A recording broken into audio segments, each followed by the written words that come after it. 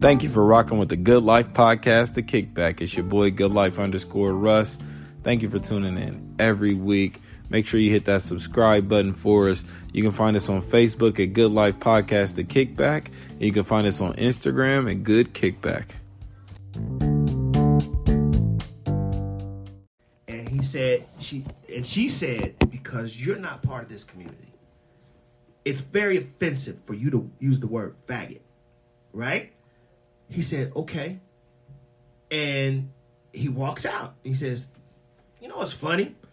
Is that I've been on this show 2 years and I've used the word nigga profusely. I've used the word nigga and y'all never said nothing. Y'all said absolutely nothing. And she was like, again, Dave, you're not gay. And he said, guess what? I'm not a nigga either. You know what I'm saying? So the enrage is, you can't pick and choose. You can't pick and choose when you want to get offended. And that's where the truth comes in. And then Dave goes on within his sketch to say there was a trans person that came to his show and wanted to get into comedy. And they became friends.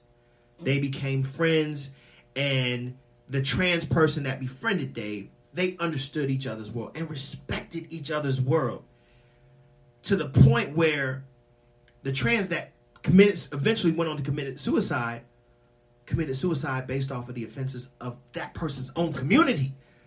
You know what I'm saying? Being attacked on Twitter and they took themselves out based on the abuses of that person's own community, not because of what Dave said. That person came in and Dave honestly said for the first part of that person's comedic career, they were horrible. But with that particular night, I guess the last time he seen him, killed, murdered. You know what I'm saying? I can't use that word, but you know what I mean. Yeah. Don't delete me off this, Mark Zuckerberg. I didn't mean to say use the M word, but I'm just saying that it's like I look at the comedian. Let's do this real quick. Let's put a bookmark here. Artists have to look at the world in its entirety. We have to look at things from so many angles. Do you know how objective I have to be as a host? You know what I'm saying? And so many opinions that I have, that can sway from day to day. Or I can get enlightenment about something. And I'm like, I thought this way for years. But I'll have a guest on the show. And I'm like, oh, damn. That's a new way of looking at it. You've come in a lot of times and like, damn, I thought this way all my life. But damn, this is a new perspective on how I look at things. She's here in the building. Give me 1 second. We're gonna finish out. She's here in the building. We're gonna bring her in a minute.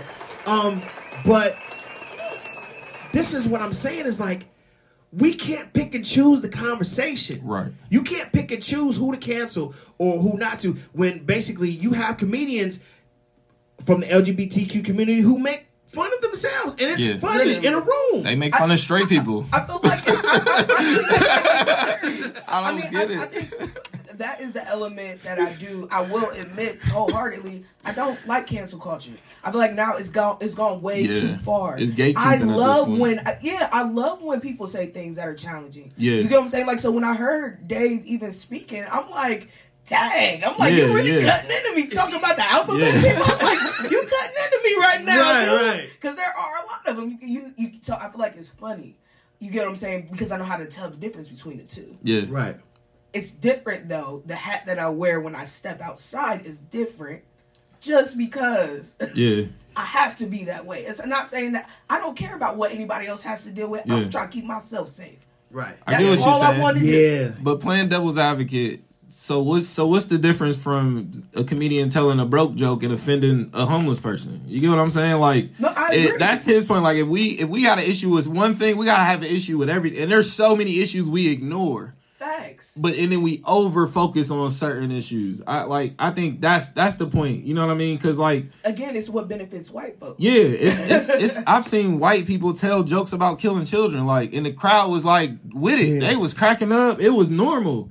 That wasn't on the news. That, you know what I mean? No one cared. But because he's black, like that's literally his point. Like, we're still being discriminated against. Like, nothing has changed for us. Yeah. We just had to stop talking about it. So now it's reversed because now we got shows, we got podcasts, you on radio. You know what I mean? Right. So we have to have these conversations. That's why I like it. And I have gay friends, I have trans friends. That's why it was like, I was always on the other side of it's not always an understanding thing. Sometimes we just gotta find middle ground. But when you got two sides trying to recruit a person to their side, it's never gonna work. You know what I mean? It's way too much because like I love the ability to be cool with somebody and say it's like I was just having a conversation with my friend last night about this. We're like best friends. Shout out to JoJo if he's watching. But he's my guy. And one time we had a conversation, it was like, even though we're best friends, we don't have to agree on everything. Facts. Like, we had to literally come to a common ground. First of all, this man said, you know, like, has different music choices than I. Yeah. I get passionate about my music because of my dad. So, like, I'm like, how could you not, like, what do you mean? I'm over here getting, like, what do you mean you don't like this? Have you heard it before? He's right. Like, we can disagree. Facts. I was like, let me sit down. Yeah, that's cool. You're right. Just shut up. Because it doesn't change what I like. Facts. So how do we live in a world where everybody's setting boundaries, but then we want to practice freedom of speech? Because this is the dynamic that we're going through. Is like one side over here says, what you do and say offends me. But then you got the other side over here says, I can say what the hell I want to say. You know what I'm saying? I feel like the only way is like losing the internet, like going back to privacy. But as us being, you would say something like that? As us being this far stuck in each other's lives and people being addicted to social media, like if unless you don't say anything on there at all, I mean, people are going to dissect what you say. Absolutely. You can say have a good day, somebody gonna have a problem with it. What you mean have a good day? You trying to tell me what to do? What if I want a bad day? You don't know me. And because people have to withhold the things and an expression, and they have to be careful what they say, it can go into what we learn on the Donkey of the Day today. So Donkey of the Day, basically, it was painted a picture of a radio show. And so, you know, I'm pretty sure the lady was being her complete self. I mean, you have to be witty. You have to be charismatic on the radio. So any joke that you see, like you said before, you getting offended by something might inhibit me from just being who the hell it is that I am. Yeah. You know what I'm saying? Yeah. You've done this before, but I guess he had enough. Yeah. And so he went on to, once he politely cut into her on the air, but once they went off the air, somebody was an asshole and just hit the record button. And he was calling her all kinds of fat F-ers and this, that, just laying. And you could hear the trembling in her voice, like, man, you are really, offended. Not only offending me, but you're being very abusive. Yeah, to probably embarrassing her and being very abusive in your words. And I'm like, how do we get and Charlemagne for the therapy again? This is Reflection Thursdays. So we're putting things on the table to really increase and improve communication within our culture, because there's a problem. There's a huge communication problem with a lot of people. I will admit yesterday that I was driving down the road. I'm sorry, I have to admit this, but there was a lady that could have let me over. Columbus, seriously, there was a lady that could have let me over, and she didn't. But because I was trying to cut in, because it was a merging lane, Columbus always got construction going on. They always say, be like Columbus construction. No matter how inconvenient it is, keep working on yourself. And that's what the hell Columbus construction is. They are always working on these daggone streets.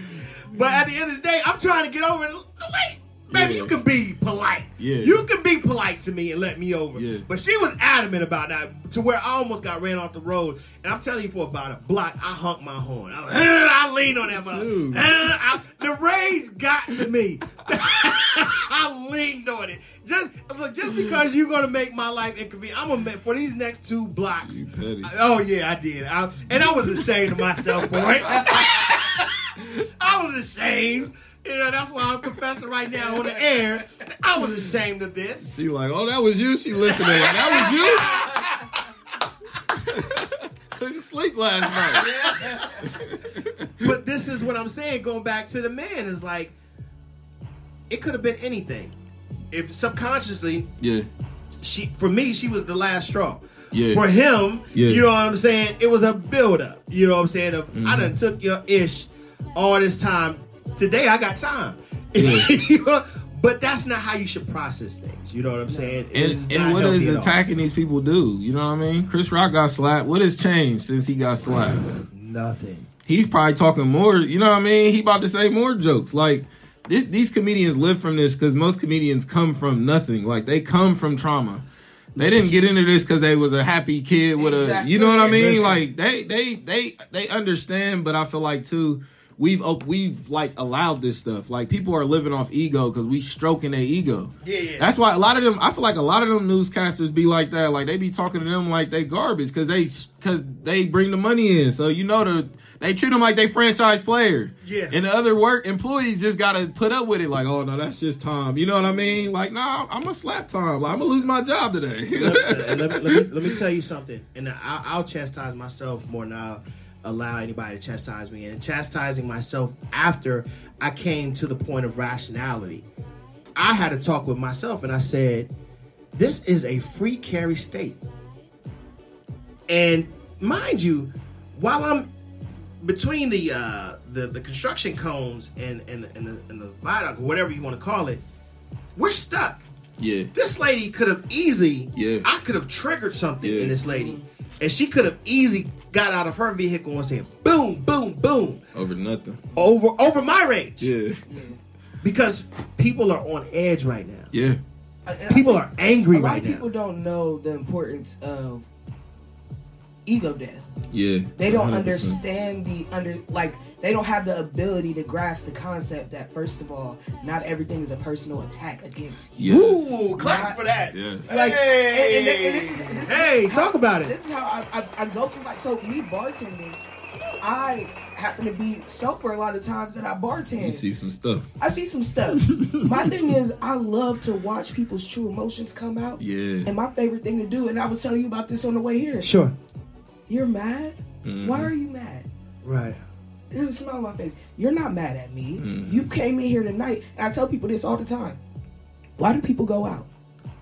Because they don't want to be home and lonely. Yeah. It's far cheaper to go at home, get your bottle, and drink at home. What did you come out for? You came out for the experience. You see the people. I can watch people who flex. Yeah. I can watch people who are just there because they having a good time. I can see the person who literally is like drowning in depression, but they're trying to fake the funk. Right. You know, you hear. So, like, for me, once I started seeing that, I realized there has to be an ego death. There has to be a moment where you say, where do I come back to myself and not my ego?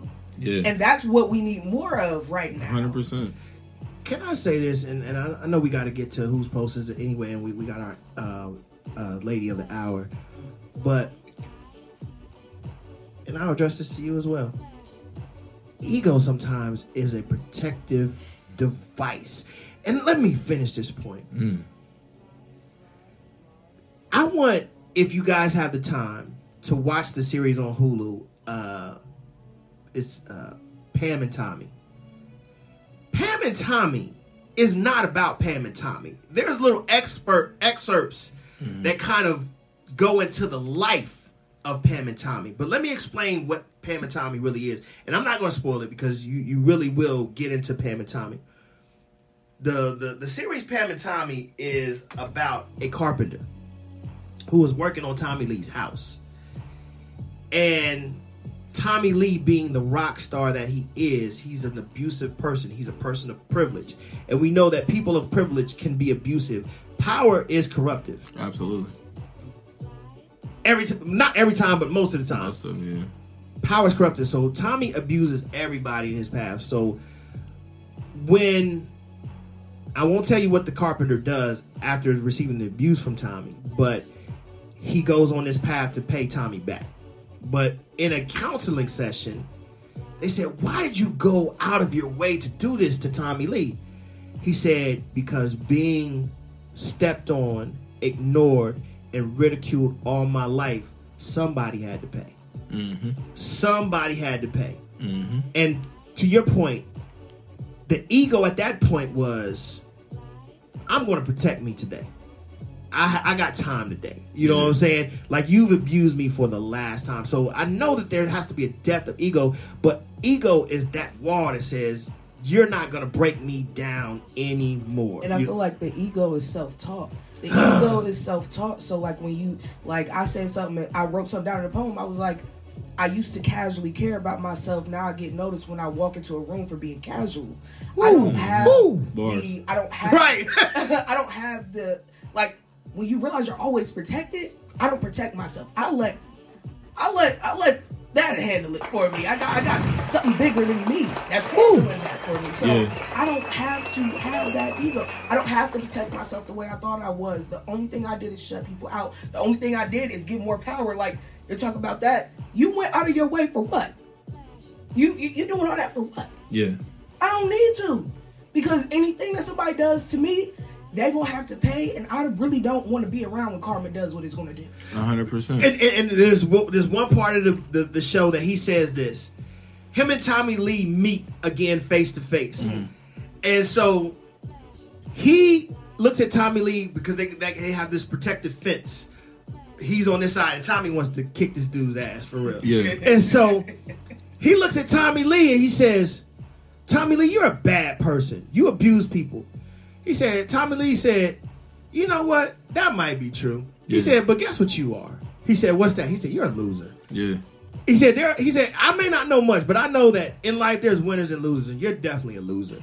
Yeah, you let me push you around for years. Ben spoke up. I thought you liked it. I thought that was our dynamic. Yeah. Oh, we're friends.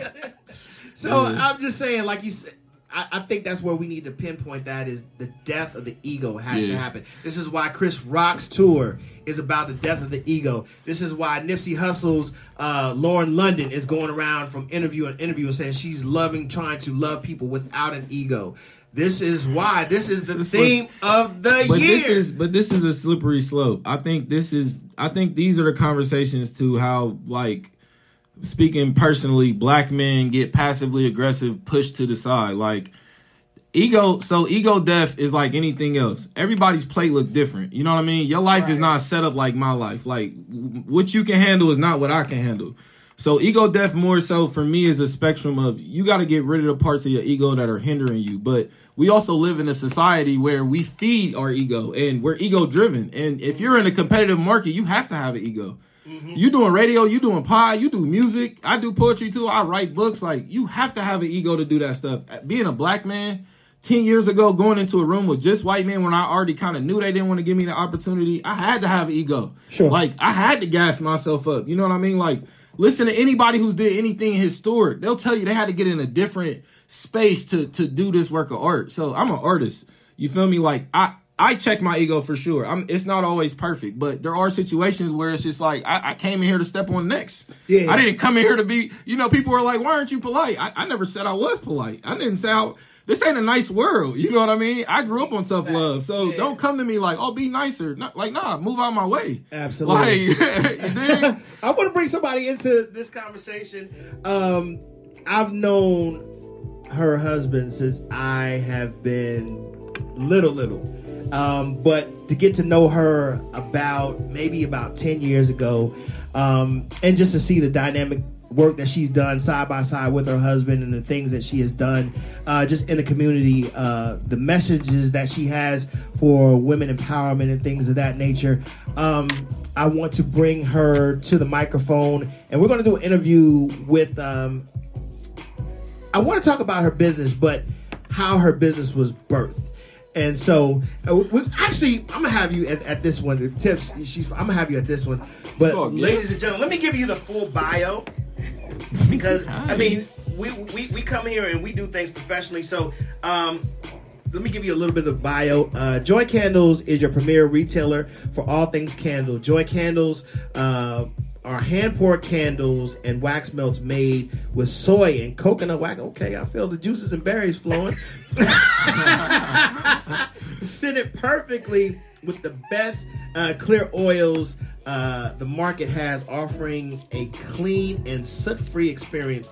Joy Candles is what we're going to talk about. Joy Candles was launched Mother's Day weekend 2020 by owner Janet Stevens. First weekend produced sales of over 200 candles. Whoa! Hey. Whoa! All right, that's really big. The momentum eventually forced Janet to bring on an additional product partner, which she brought on her daughter. Man, that is so dope. Ladies and gentlemen, welcome to the show. Janet Stevens is here. This is family, first of all. Yes, hello everybody. This is family, first of all. And I know you've been hearing us rant and raving for the past 30 minutes. It's like, Lord, what did I walk into? What did I prepare myself for? But we just drop it raw here on the Uptown Show. Organic conversation. But we are talking about, really just changing the alchemy in our nation's communication and things of that nature. And one of the things during the pandemic is people made something out of nothing. Literally. When we were hit with this thing, people really didn't know what to do, because not only are you dealing with death, but you're dealing with unemployment. You're dealing with depression. You're dealing with just a lot of stuff that we just were not prepared for. So let's talk about the things leading up to you creating Joy Candles. Absolutely. So, hello everyone. It's your girl Janet Stevens. You done have people calling in for you already. Like, she's here. She's in the building. I'm like, okay, superstar. So, before leading up to that, so I was in child welfare for over 15 years, right? Yeah, absolutely. And I was so engulfed in my work. I knew my season was ending there. It was expired. Mm-hmm. And my husband allowed me to do an early retirement. So, okay. Hey! And so I didn't even know. I was so heavy in my work. Mm-hmm. I didn't know we were in a pandemic. Like literally, wow. What y'all talking about a pandemic? And so that's I leave with plans. Right, that's a big flex, yeah. Mm-hmm. I leave with plans on travel. Like I'm leaving this job and I'm about to travel. Like I'm about to. My husband's also a pastor. So absolutely. I'm like, my itinerant ministry is about to blow up. My travel about to blow up. Like I'm going places. And so it was like, I leave my job the first week. We get on a plane to Virginia, and it's like mask, and I'm like, oh, hold on, something is really going on. Yeah, absolutely. Something is happening. Yeah. And so then the following week, so we stayed a week in Virginia. The following week went to Florida, and it shut down. And I'm like, oh, this is something that's happening here, right, you know? Absolutely. And so my daughter was with me. She owns a lash bar. And so we see that, Uncle Mike has shut down, all salons. And she's crying, this is my lifestyle, this is whatever. And I'm still kind of oblivious, like, what is happening? Yeah. I was trying to get my mind wrapped around that I'm not going to 8 to 5, right? Right. And so during that time, my husband and I just began to have conversations because I'm a public speaker, I preach, I'm an author, right? Hey, big bag. And so with my book, I brought a copy. Wow. And so it's a devotional for me. It's called Jewels by Lady J. Nice. And so he was like, okay, we need to continue to push your book. And so let's add a product to the book. Right? And so we were adding a product. And so I was like, okay, well, I'm going to do candles because, I don't work anymore.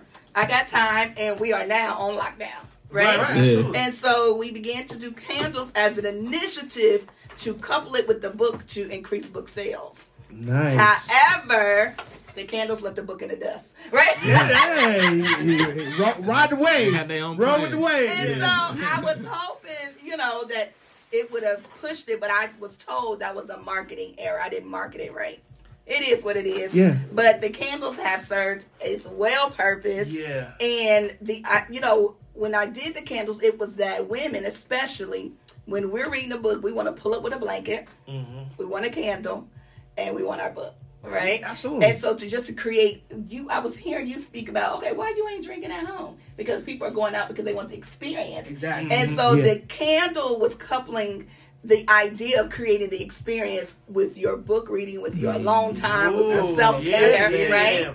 And so this Joy Candles came about. It was named because it is my total personality. Yeah. It is who I am. I totally believe that God imparted an extra dose of joy into my life during a season of grief. Yeah. My father initially was my pastor. He pastored in Urban Crest, yes, Ohio, which is inside Grove City. Wow. Urban Crest was created because the wealthy white folks did not want black people in their neighborhood.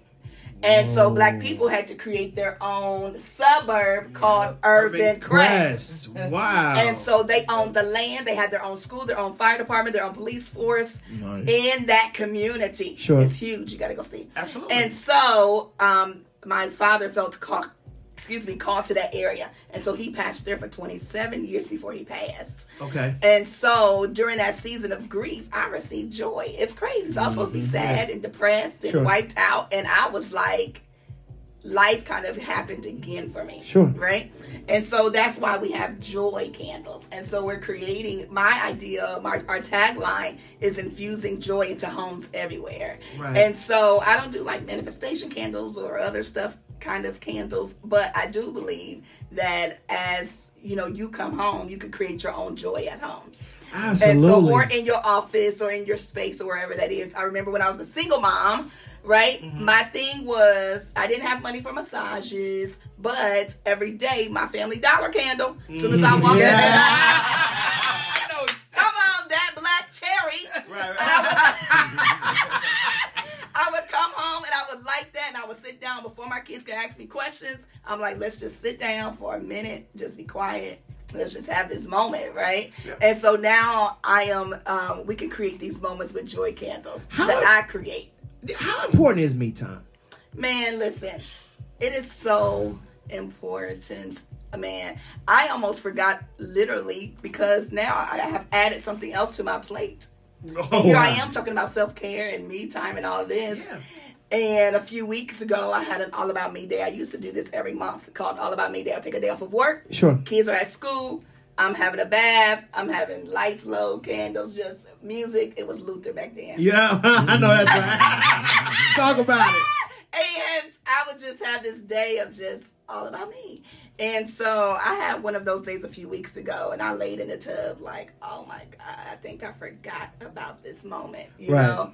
And so I think just time to center ourselves, to collect our thoughts and our minds so that we, so many times you can be out doing things because that's what other people want you to do. Right. Because you have not spent time with yourself or with God or whoever to just know, who am I? What do I like? What do I desire? What do I want? What is my life's purpose? So you could be doing that versus living the life through someone else or what they have for you. Let me ask you this, because I just want to tie in what I've observed in you and your husband's ministry. You incorporate what you do. You incorporate the human experience in your ministry. Where does that come from? Because a lot of times it's like, yes, I want to know about ministry and the spiritual upliftment, but meet me from a human experience. Where does that come from? Well, we actually were just talking about this. Our church, we have, because we believe heavily in relationship ministry. Okay. Right? Sure. So we can give you Bible, we can give you word all day, but if you can't connect with other people to see how do I live out what I just heard, then it just becomes a lot of words. Sure. And so I believe a part of that, just having that human experience or just identifying, because you have to minister to the whole person, right? So we have spirit, we're soul first, right? That have a body. And then we're, spirit, so soul, mind, will, emotions. Sure. And so if I don't talk about your mind, if I don't talk about your will, because you have to get that permission, if I don't talk about your emotions, that you are in control of them, not your emotions being in control of you, then that's part of that road rage, because we got to have control of our emotions. You heard that? You heard that? You're in the building. Okay. So if we don't talk about all of that stuff, you just kind of are a dead man walking, right? You're just walking around. If I don't talk about that, you just witnessed this person get shot on live TV and ignore it and just say, all things work together for the good of them to love God, but I don't connect with what you just saw, then I have, kind of made this word irrelevant, because although Jesus walked the earth, but he was also very much in touch with the infirmities of the people. Sure. And so I think that connects and relates to who he was in the earth. Man, I mean, and there's so many things that you can do for self-care, like I say, the church is a hospital, and we are walking hospitals. I mean, we don't know who we're touching. We don't know who's like when you came in here, seriously, the energy just lifted. It's an aura that you have, and I love when people come in with that dope energy. What about the days where that infamous smile is not on your face? Well, how do you deal with people when you're not having such a great day? Well, I deal with people, one, that I separate happiness from joy, right? Okay. Because happiness, in my definition, is connected to what's happening. Mm-hmm. So I can very well not like what is happening, what I've like experienced, right? Mm-hmm. But joy is a constant, it's consistent, right? Right. Because if God is the essence of my joy or why I have joy, then he's always the same. Sure. And so literally this smile and who I am, my nature, my character can always be the same. Okay. But I can be affected by what is happening.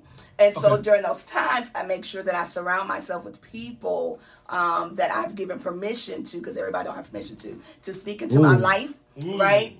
To give me encouragement, to give me a word, or to just relate, or to be the pushers for me beyond that current moment. Sure. Because sometimes we use words a lot of times like I'm empathetic, or I'm an empath, or we use words like sympathetic, or we use words like compassion.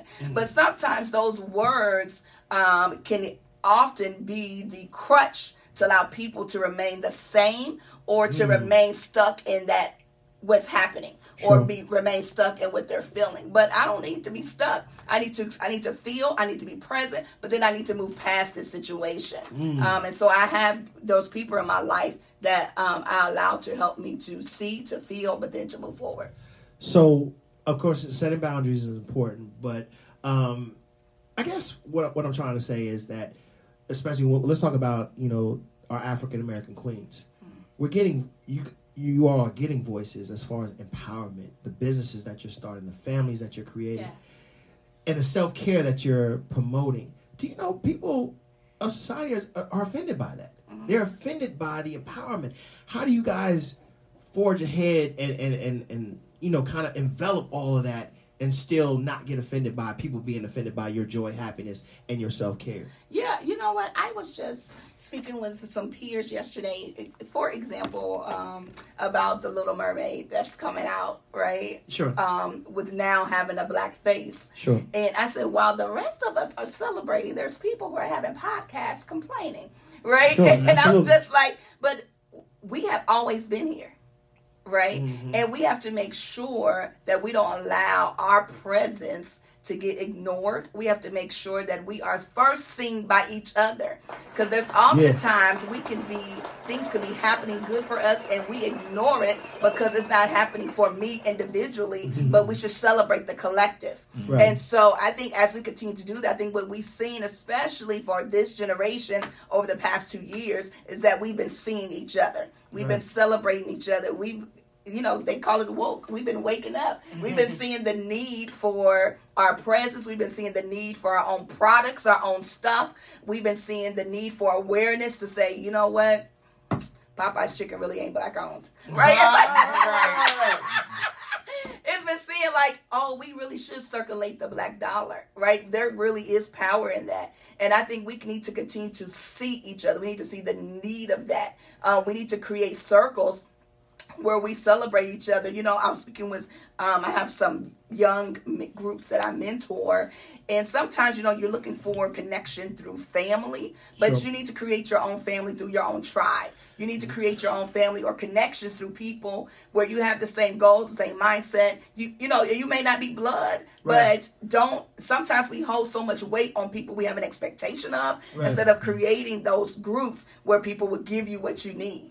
And so I think that becomes important as we continue to see each other and move forward. So when we talk about these communities, and I'm seeing your tribe on here heavy.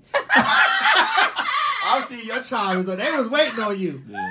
So, and you guys feel free to jump in if you have any questions. If you have any questions for Janet, please call in 614-754-9881 if you want to call in and talk to her. She is live on the air right now, and she is just dropping a lot of jewels. Dave Chappelle said in his special, he said, I don't have a problem with the women's empowerment movement. I don't have a problem with the LGBTQ community. He said, I'm quite jealous. He said, I'm quite jealous at how, black women band together and empower and invest in each other's businesses. I'm quite jealous of how, the LGBTQ community bands together and pushes their agenda forward and bands together. he said, man, if we could find a way to do that with, our kings, yes. then everybody can kind of move forward together. Yes. Now, one thing that I love about you is that, you found your voice within a pastor. You know what I'm saying? He is like you said, when, for some women that you'd be offended, like ask permission. Like I ain't asking my man permission for nothing. But you said, I talked to him, and more, it wasn't permission. You talked to him about the decisions that you are going to make. So how do you balance that as far as I'm a strong black woman, but I still hold my king in high regard? How do you do that? Well, one thing for me is the Bible is my foundation for my life, right? And so I really do believe what it says. And so when a lot of times I used to run from that word submission, like, what? Quit playing. But for me, submission hides me. Submission puts me in a safe place. Okay. Because now what that does is elevates my man to the place that he should be, where he is the leader, he is the decision maker, he's making decisions for us. Now we come together and we agree. How can two walk together except they agree? So we come together to agree, but ultimately he's the king, he's the head, he's the lead. Sure. And I honor that, right? And I wouldn't marry someone who I couldn't respect their decisions. I would have to see that before. He would have to see me before that I could follow, that I could submit, that I could come alongside, that I could agree. And so anything, I believe that our enemy, what he is after when it comes to relationships, when it comes to marriage, when it comes to friendships, when it comes to business ships, whatever kind of ship you in, that the enemy is after our agreement. Yeah. If we cannot agree, if I cannot agree with you just being my brother and you hustling and you making it happen, if I can't agree with you just being my sister, if I can't agree with us coming together collectively in business, then I have conquered them, right? But so he wants to bring division. Our job is to make sure we stay connected and we at least come together on a place that we can agree. And so with me and my husband, we operate in a place of agreement. And if we don't agree, then we allow the Bible for us to become the decision maker. Oh, he could be like, he could be doing all of this. And he's like, okay, hold on, what does this say? I could be doing all of this with my mouth. And it's kind of like, okay, what does it say? And then I agree with that. And so that's kind of how we follow, because you know what? Nothing can move forward without a vision. Nothing can move forward without goals. And so whatever we do, it has to come back to, does this help us to accomplish our vision? Does it help us to accomplish our goals? Does it move us closer or does it move us further back? Wow, that is so dope. From, just your movement and your ministry, what are some of the reviews that you have gotten as far as being able to help? Because we're still going through a lot of crisis, even from the pandemic. And, of course, what your product is helping people out a lot. What are some of the praise reports that you have received from your book and your candles? Yeah. Well, from the book especially, some of the reviews that I've heard was just it's helped me to align purpose for me. Sure. It's helped me to refocus. It's helped me to really have an identity in who I am. And so that's what I want the book to be, right? To be even a point or a tool for inner healing. There's so many hurting people where they need to they need to answer the hard questions. Okay. So they can heal. A lot of times the pain that we're dealing with or holding on to, we want to blame somebody else for it. Yeah. And to add, I had a situation where I was really lost in my life, and I could see it. People would come to me and they're like, you don't have the confidence. Like, I see it in you, but like you're not living in that. And so my friend now, her name is Simone, she came into where I was working. I've never met this woman, but we started talking like we were good friends. Sure. And so my plan is to move out of the city. I want to relocate. And so she was like, do this first. What are your core principles? No, she asked me, she's like, what are your principles? I was like, I can't really say what my principles are. I've never thought about it. Yeah. And I feel like for me, that's what I've started learning. And I felt like, well, I need to go home and I need to write down what my principles are. I was like, you don't even know yourself. So you don't even know what principles you want to have for yourself. Absolutely. And so once I got to that point, I realized it's not a race to say, oh, I got to be this person. But I started saying, like, looking at life experiences and saying, okay, that's something I don't agree with. I don't want to feel that. So this is who I am. This is a part of my principles. I'm like, what I'm embracing. That will not fly with me. This is what I love. This is what I hold dear to my heart. Right. You know, so it's like things I'm realizing, you know, for a long time I thought quality time wasn't a thing that I appreciate. I'm like, I'm dead by myself. I don't care. Right. Now I'm like, no, quality time is important to me. And I love that you have the self-care aspect because I used to like just not care about anything, you know, and then I started getting candles and incense and I'm like, okay, at first it felt really lonely. It felt very lonely. I'm like, I've never had that moment of, let me take care of me first. Yes. Now you can't get me out my house 9 times out of 10 because I want to be home. Yes.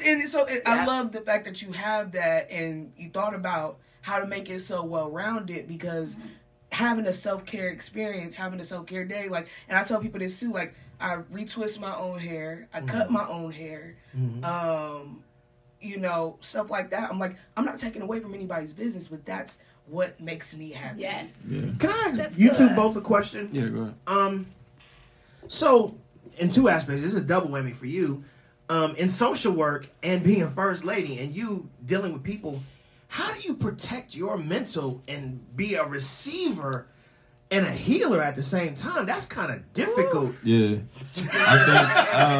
I think it all ties into what you both were saying, and for me, it's like your purpose is your responsibility, and where you're trying to go is your responsibility, and the first step is that participation. You know what I mean? It's you actually taking the steps in your life. Yes. So when I was younger, like for me, as I'm growing, all I'm doing is becoming like the person I needed when I was younger. And for me, like the principal part of it is your responsibility is if you're going to ask the world for something, you have to be that thing. And we all ask for things. We all sitting in our house, you know what I mean? Like, dang, why ain't this person made these type of nachos? Because probably like you supposed to be the person to do it, you know? Right. So then I think on a level, honestly, like even when we was talking about with the ego death, like even when we talk about healing, we got to remember like these are constant things. You don't just do it once and you're healed. Come on.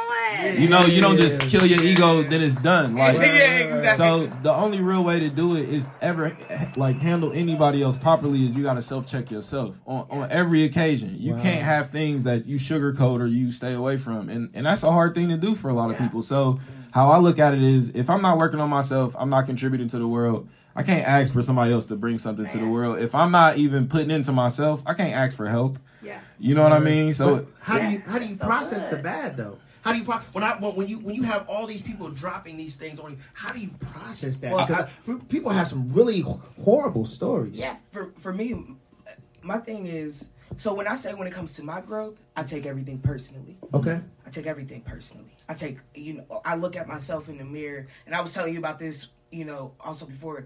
One thing I love to do is I never get to see myself talk. So I like to look at, you know, I'll be like, what do you want for yourself? And it's those conversations. When it comes to everybody else, though, I don't take anything personally. I don't know what you have going on because I know there's been days when I'm, you know, everybody like can see that I'm genuinely a good person. Sure. But I have my days. You get what I'm saying? Yeah. And even though I make it my mission for me to be personally responsible for how I come across it, my energy and what I unload on people. Sure. Not everybody is that emotionally intelligent Sure. to get that, but that's not their fault. Yeah. The only thing I can do is continue to be that light and say, you don't mean that. That's not on me. Yeah. Sure. You know, like, I get it. I understand. I've been there. Sure. I've talked to myself about this. I've talked to God about this. Sure. I've been, like, trying to get to that point. Yeah. And like you said, I love that you said it's consistent.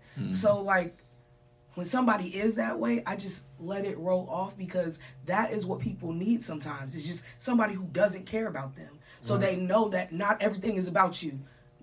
Like when people feed into other people's emotions too much, it gives them too much power and they go on the wrong path. So if somebody's used to being a brat and they start crying and they know everybody's emptying out pockets and stuff, how can they learn to be different?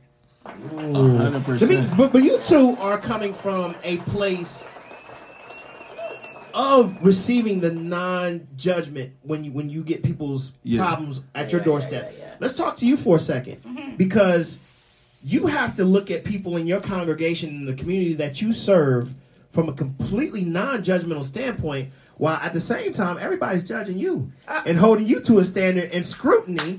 Yeah. How do you balance that?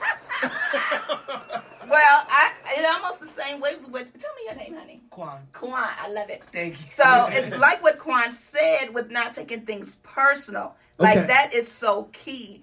And weighing kind of the words that people say, or weighing their actions, or being able to say that may be what they are saying, but I need to look at their character. I need to look 100%. At their actions to see, does this even line up? Is something off? Right? And to balance it out that way. The other thing is, again, I have to really believe what I preach, right? Mm-hmm. Sure. So I really have to cast my cares on him and leave it, right? I can't carry the burdens, the issues of other people around with me, or it will begin to affect me. And I've had that happen before, because a lot of times, you know, especially in church, we teach people to be intercessors and to intercede and to pray. Sure. But we don't teach the aspect of that, which intercess means to become in between. But you also, they now who are interceding have to learn how to cast it and to let it go and to release it and not carry it. Because there's nothing in the Bible that tells us to carry anything. It all says to release it and give it to God. Wow. And so we have to make sure that we teach that and to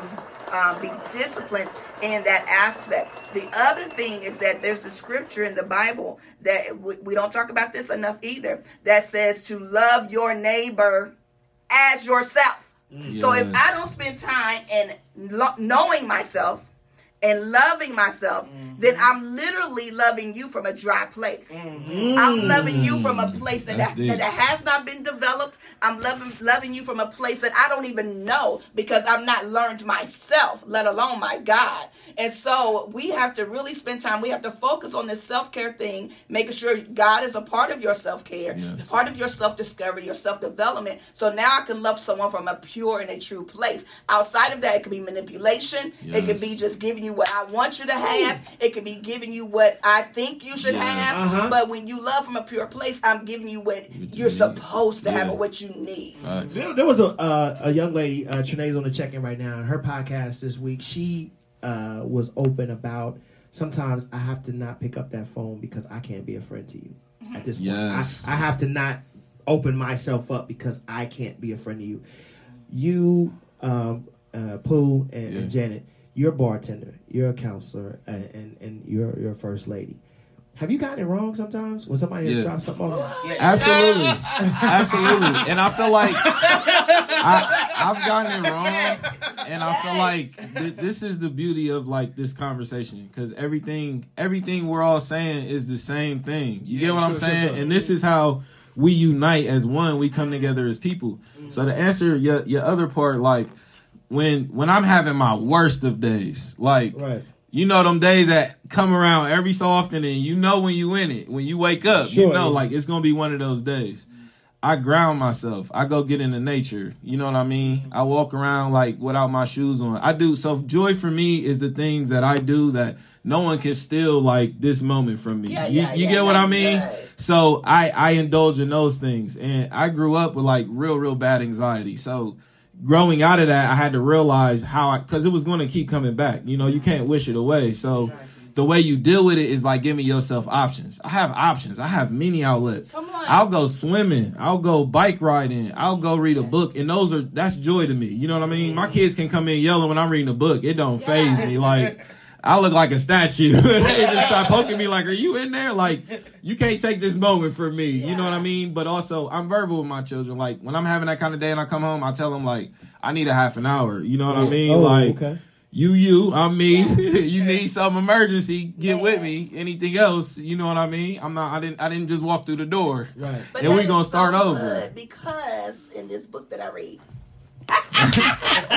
drop it over. It says, think on these things, which means with our soul, mind, will, emotions, I have the ability to be disciplined with exactly what you're doing, with what I am doing. I have the ability to be disciplined with what I'm thinking. I have the ability to be disciplined with how I respond. It says think on these things that are of a good report, things that are lovely, right? And so now I am being intentional, but with what I'm allowing myself to think on, or what I'm allowing myself to do, how I'm responding, the things that bring me joy, the things that are lovely to me, the things that are beautiful to me. So now I can control the emotion called anxiety. Yes. I can control the emotion called depression. I can control the you see what I mean? Called fear, by taking control of those emotions that place in my soul that could be having an issue.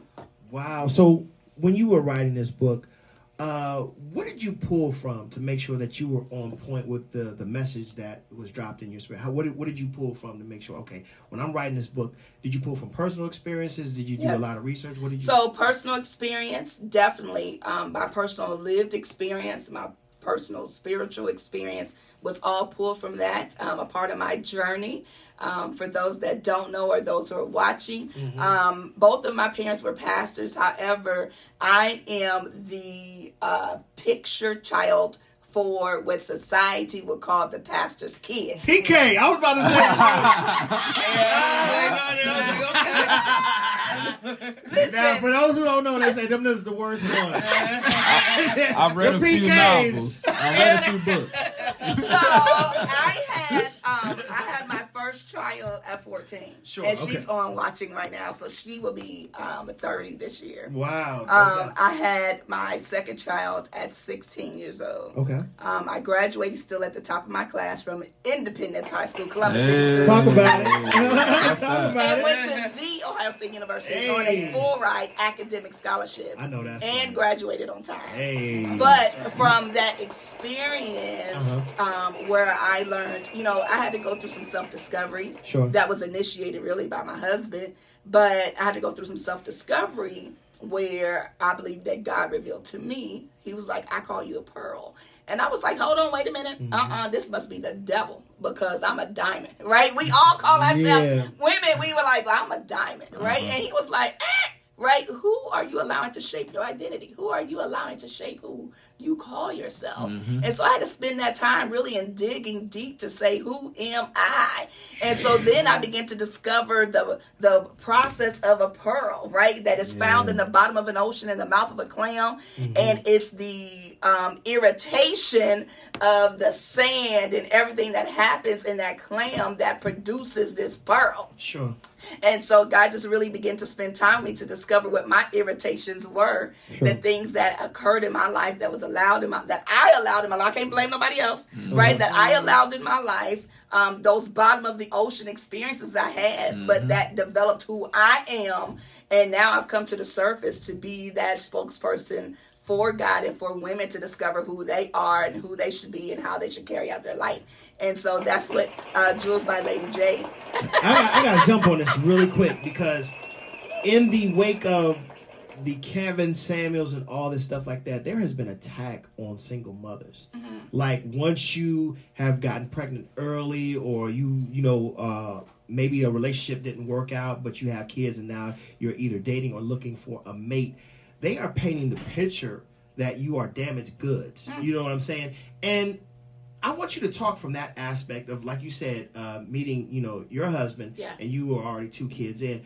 What is that esteem that is being broken down? But, please minister to women who feel like, oh, I have this many kids, so I probably won't be able to get the ideal mate, or I'll look at myself in a certain type of way. Yeah. Listen, absolutely not. Although I had some confidence, I had some self-esteem, but literally a part of really developing more of who I was came through my husband, because he saw me even when I didn't see me. And he began to speak into my life and who I was and to develop me. One of the greatest things, and we were still dating at this time, but one of the greatest things my husband did for me was in helping me to heal. I do not like going to the cemetery. I know my parents, that's where they were buried. I hate that whole concept. Yeah. But my dad passed in 2005, and one of the things he did when we were dating, he took me to the cemetery and dropped me off. Yeah. Like chair and everything, like, here you go. All right, you need to deal with some stuff. And I'm telling you, that was the greatest gift he could have given to me. Wow. Gave you what you needed. Because it helped me to heal, to release some things so that I can be what I needed to be in the moments that I needed to be present. And can I interject on that? Sure. Because I think speaking, and I'm not speaking for women, but speaking, from a perspective of women in my generation, I think sometimes what she's saying, like, I love what you're saying because you're giving the perspective that's needed. And it's not always like, are we getting something, but are we receiving it? You dig? Right. She speaks on receiving this gift, not just him giving it. Yeah. So sometimes the issue, if you're having this issue with, women, is you got to learn how to receive. You got to be able, you got to be coachable and teachable. Come on, absolutely. You know what I mean? And so one of the things I wanted for myself, although kind of from an egotistical perspective, I wanted to be on Oprah. I had a point to prove, right? I can see it. I remember when I got pregnant the second time, and my dad was like, "Listen, I know you smart and all, because I'm a straight A student. Yeah. I love Jesus and sex. That was me, right? And so, living your life. And he was like, you just need to quit school and take care of these babies. I didn't know what that meant. Like, what are you talking about? I love school. I go to school. Now, I do skip to go have sex, but I love school, right? Yeah. And so I had something to prove, and although it was my dad, from a young child who was telling me I was going to be a doctor, I went to pre-med. I finished pre-med, but I did not go to be a doctor. Right. He was the one telling me I could be a doctor, I could be an author, I could be a journalist. He prepared my smile. He prepared me. He sent me to learn how to speak in front of people. So he was a part of my early development, but I had something to prove to him. I had something to prove to society, because everyone who was on Oprah was those teen moms who ended up not doing anything. Sure. It was those teen moms who did not have a focus, who didn't have goals, who were not fulfilling life purpose. And I wanted to go in there because I wanted to prove, I wanted to change the narrative, right? Absolutely. I wanted to flip the script. I wanted to show them I made some decisions, but I didn't allow those decisions to become my life. I did not allow those decisions to decrease who I was in the earth. And so I really wanted, that was my thing. I'm going on Oprah because I'm going to be a voice. Deshaun is such a troll. He's on the conversation right now. He said, he got in quotations, I love Jesus and sex. That's a t-shirt. That's a t-shirt. That's a t-shirt, baby. That is a t-shirt. But I love it though, because at the end of the day, what I started realizing is some of the things that I've, turned 27, and I know it's young, but I put myself through mental turmoil so early because I look at it as I had to get some stuff out to put better in. Yes. And so when I think about, okay, I was out here doing hard drugs for no reason. Mm-hmm. I'm out here, sleeping with whoever. Yeah. I'm over here in this relationship, not no good for me. Multiple times. Like, for what? Yeah. For what? And it's just that taking time away to myself to say, and my isolation, like, and then I have this guy who I consider like my mentor. I was talking to him because I've been celibate for like a year and a half. Because awesome. I should have commented on them. That takes strength. So then he's asking me like, why are you celibate? And I talk about my celibacy a lot because it's an ever continuous journey. Mm-hmm. So I'm like, well, I mean, I just feel like I got so much on me, and I refuse to lay on top of somebody and give them what's on me right now. Mm-hmm. I have to take some stuff out. Yeah. He was like, okay, so you're doing that. It sounds like it's for somebody else, but is it for you? Mm. And then the question was, are you celibate or are you just not having sex? Right. And then I was like, he checked me. Yeah. He checked me. I'm like, turn the angle a little bit on you. Like. And so the thing that I've learned is to have my feelings hurt a little bit. I'd be like, okay, yeah. It's good for you. I'd be like, okay, because you're loud. And I need you to just simmer down. But that really changed the whole perspective for me. Yeah. Is like, okay, so maybe I have just like been condensing myself to this act just to say it's honorable. Like, oh, I'm celibate. I'm telling everybody, yeah, I'm celibate. Whole time I'm at home and I'm not doing what I need to do, and I'm not feeding into myself. I'm not taking that stuff out. So then I started having moments where I'm like going back to that inner child, that like root work for me, and I was like, I had this conversation with my inner child, and I said, I've never told you thank you before. I've never said thank you to you before. And I was 26, I just turned 27, but 26 years. And I've never said thank you to you. I didn't realize I let so much inside of me. I let so much come to pass. And I didn't realize, because of you, I'm here now. Because of you, I can have these revelations. I have the know-how. I have the ability to say I want to love myself. Because before me at this age knew exactly what was going on, and before I came to terms with the fact that I was messing up, you loved unconditionally. You loved like you had never been bruised before. You loved as if your life depended on it. So thank you to you. Oh, that's the miracle. That's beautiful. That's the miracle to love again. Yeah, that is. And what's so funny is that healers come in different shapes, forms, and sizes. You just listened to the Good Life Podcast, The Kickback. You can find us on Instagram at Good Kickback and Facebook at Good Life Podcast, The Kickback. Make sure you're watering your plants, everybody. Subscribe, share, and love.